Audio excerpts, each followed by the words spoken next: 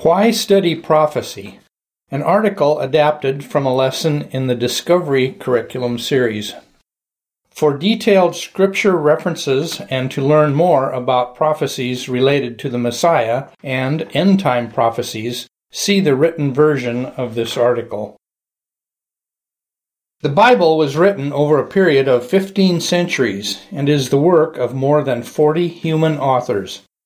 Its 66 books deal with a wide range of topics and have differing literary styles, but they all provide insight and instruction that God wanted humanity to have.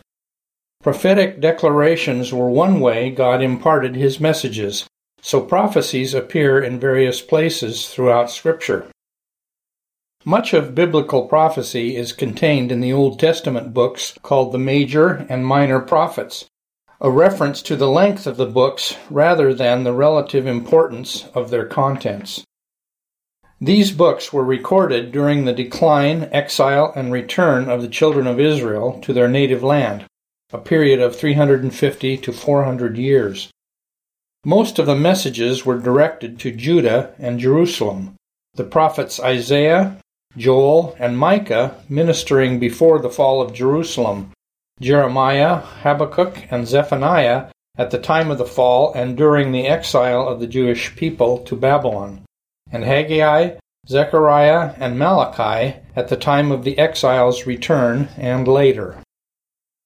The prophetic messages recorded in the Word of God are both intriguing and mysterious, because many of them concern ancient kingdoms that no longer exist. However, God included them in His Word for a reason. Prophecy can teach us many lessons about God's nature, His plan for mankind, and His desire for a relationship with the people He created. When we understand the prophets' motivations and methods, we are better equipped to grasp how their words have significance for our day. What is prophecy?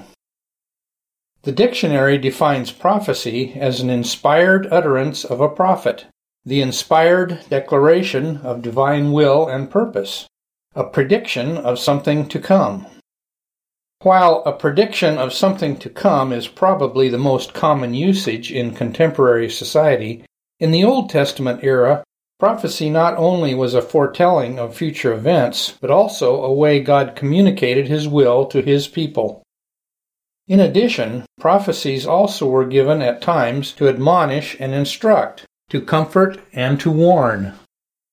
All of these purposes for prophecy reflect God's love for the people He created, and His great desire for all men everywhere to prosper spiritually through steadfast commitment and obedience to Him. Who were the prophets? Biblical prophets were intermediaries between God and man. As emissaries commissioned to challenge His people to remembrance, repentance, and obedience, they functioned in Israel alongside other spiritual leaders such as priests and elders. Scripture also identifies the prophets as messengers of the Lord, seers, servants of God, and watchmen. Each of these titles provides insight regarding the role these individuals filled. God chose His prophets from many lifestyles. They included princes and priests like Abraham and Ezekiel, but also sheep herders and farmers like Amos and Elisha. Women and even children were among the prophets. Some ministered for decades, while others just delivered a single message. Some of the prophets had names that were symbolic. Hosea means salvation. Nahum means comforter. Zephaniah means the Lord hides. And Zechariah means the Lord remembers. Whether or not the prophets' names reflected their calling, all true prophets spoke with the authority of the Holy Spirit. We read in 2 Peter 1:21 that the prophecy came not in old time by the will of man, but holy men of God spake as they were moved by the Holy Ghost. Whatever the details of their backgrounds and messages, God's prophets were called to be a positive spiritual influence and this frequently brought opposition by national leaders. When rulers turned away from worship of the true God, the prophets were commanded to correct them and, at times, to pronounce judgment. Since this often placed the prophets in life-threatening situations, it was imperative for them to be fully committed to God. They needed to maintain a close relationship with Him, be fully obedient, courageous, and able to withstand hostility. In addition, they needed to be deeply concerned about the spiritual welfare of God's people. The qualities necessary in the lives of God's prophets are important in every field of service for the Lord. While the personalities and natural abilities of these individuals were likely as varied as their backgrounds, God was able to use them because of their spiritual qualifications. In our day, as well, while God will use our natural abilities and personalities in His service, our relationship with and commitment to Him are of the greatest importance. God's call of the prophets. The manner in which the prophets received God's call varied. Moses heard from God through a burning bush. God spoke to Daniel through a dream, and to Ezekiel in a vision. God chose some of the prophets, like Jeremiah and John the Baptist, before they were born. Perhaps one of the most well-known and detailed calls in the Bible is found in 1 Samuel 3. In that chapter, we read how God directed the young boy, Samuel, to tell Eli the priest that his descendants would be judged forever because he knew of his son's wickedness but failed to restrain them. Though Samuel was afraid to tell Eli what God had said, he obeyed and hid nothing of God's message from the priest. This is just one of many biblical examples of times when God's messengers chose to follow divine instructions in spite of their natural apprehension or the potential of a negative response to their words. Samuel's obedience in performing a difficult task for God was a first step in his decades-long service to God as a prophet of Israel. At times, God may ask us to do things for Him that are difficult, could subject us to unpleasant responses, or seem beyond our ability to perform. However, we will benefit spiritually if we will obey in spite of any natural inclinations to avoid such challenges. Messages communicated through actions. While biblical prophets generally delivered their messages orally, at times prophets were instructed to communicate through actions, and sometimes those actions were highly unusual. For example, Isaiah was told to give his 2 sons names that symbolized prophetic truths, so they would be ongoing reminders of the coming invasion of Jerusalem by enemy forces and of the Jews' eventual return to their land. Hosea was commanded to marry a woman who would be unfaithful to her marriage vows, as a picture of God's commitment to Israel in spite of that nation's spiritual adultery. God told Jeremiah to bury his unwashed belt near the Euphrates River, and later to recover it after it had deteriorated beyond use as a parable that pointed to the spoiling of Judah. Ezekiel built a model representing the coming siege of Jerusalem and then dramatized the attempted escape of King Zedekiah through a hole in the city wall. The unusual nature of these portrayals would have made them memorable, and thus more likely to be passed on by those who witnessed them. In God's great love and mercy, He used every means possible to make His message clear and unforgettable. Today, as well, He goes to great lengths to draw sinners to Himself. Prophetic themes in Scripture. 2 key prophetic themes woven throughout Scripture are the coming of the Messiah and the events that will transpire on this earth at the end of time. However, there are a number of other prophetic themes in the Word of God, including the following. God is sovereign. The prophets understood that, as Creator, God had the right to control all nations and people. God is holy. Knowing that holiness is part of God's nature, the prophets taught that He required absolute differentiation between the holy and the unholy. God will not tolerate sin. The prophets could not compromise their stern exposure of sin because the only hope for the people was a humble turning to the Lord and genuine repentance. God requires obedience. The prophets reminded the people that God had a rich purpose for them, but they must believe and follow His commandments. God will judge sin. The prophets warned that if the princes, priests, and people arrogantly rejected God's moral and spiritual principles, they would face the consequences. All of these prophetic themes are still true and applicable in our day. God is unchanging, and so are the principles of His Word. This is one reason why a study of prophecy can be so beneficial for us. While sin, unbelief, and opposition to the truth of God are prevalent in our world today, they were also widespread in the era of the prophets. Just as the prophetic predictions of judgment were fulfilled centuries ago, one day judgment will fall upon those of our day who reject God. Prophecies of judgment.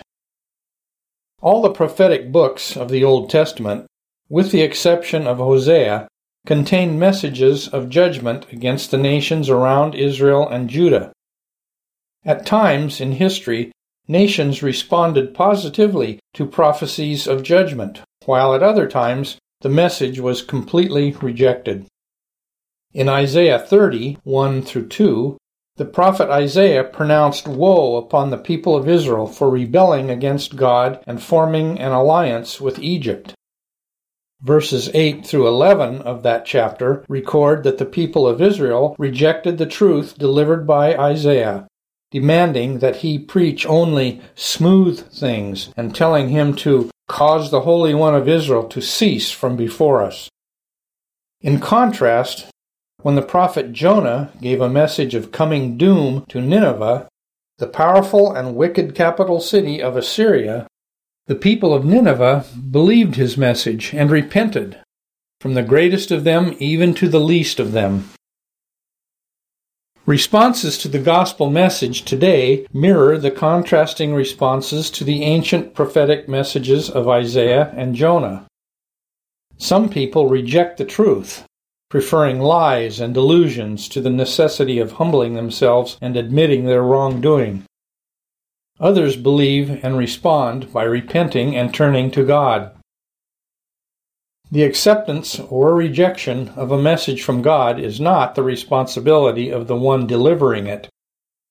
The prophet's duty, and our duty today as men and women of God, is to be faithful in communicating the truth as God instructs us or gives us opportunities.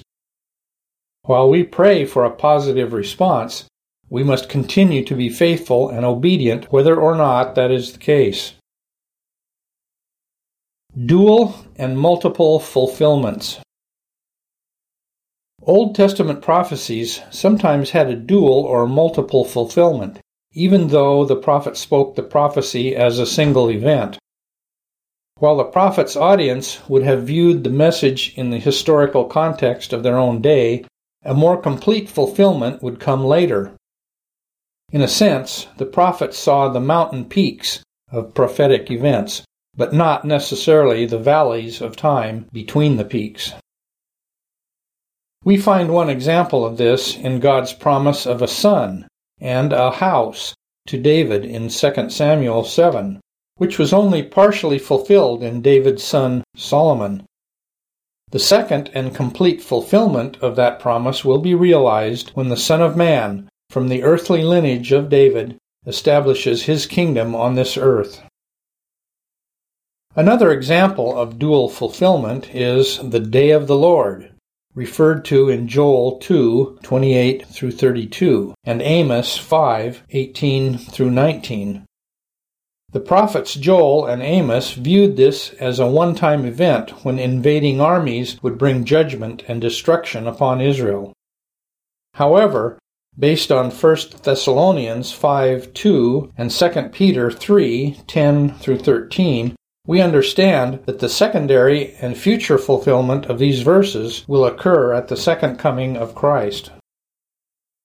It is important to remember that biblical prophecy is not intended to provide a complete, sequential unfolding of the future. Allusions to coming events may only be fully understood when they come to pass. Nonetheless, scriptural prophecies, especially those concerning end-time events, provide hope and encouragement for those whose trust is in God. Identifying false prophets. In the Old Testament, false prophets at times claimed to deliver messages from God, while in actuality they were speaking deceitfully. Some spoke on behalf of false gods, prophesied for monetary gain, or had a purpose to deceive the people. However, the Bible gives characteristics of both true and false prophets, and these offer guidance in discerning if a prophet is speaking truth. Deuteronomy 18:22. The predictions of false prophets will not come to pass. Jeremiah 14:14. False prophets speak lies. Jeremiah 23:32. False prophets do not encourage righteous behavior or teach things with any spiritual benefit. Lamentations 2:14. False prophets do not condemn sin. Matthew 7:15. False prophets disguise their true nature. 1 Corinthians 14:32 through 33. The messages of true prophets are in harmony with each other and the Word of God. 1 John 4:1 through 3. True prophets acknowledge that Jesus Christ is divine. Why Christians should study prophecy. The prophetic books of the Bible record the ministry of individuals whom God chose and commissioned to encourage, warn, exhort, and guide His people. The world in which biblical prophets delivered God's messages was much like our own. It was filled with individuals who wanted their own way and rebelled against the instructions of the God who created them. It took courage for the prophets to proclaim what the people needed to hear rather than succumbing to the temptation of telling them what they wanted to hear. Nonetheless, these men and women of God ministered in obedience to Him, and their words have been preserved in the Scriptures for our benefit and instruction. Those who invest time in studying biblical prophecy will develop their knowledge of God's holiness, righteousness, justice, and mercy, and their appreciation of the Bible as God's revealed will to mankind.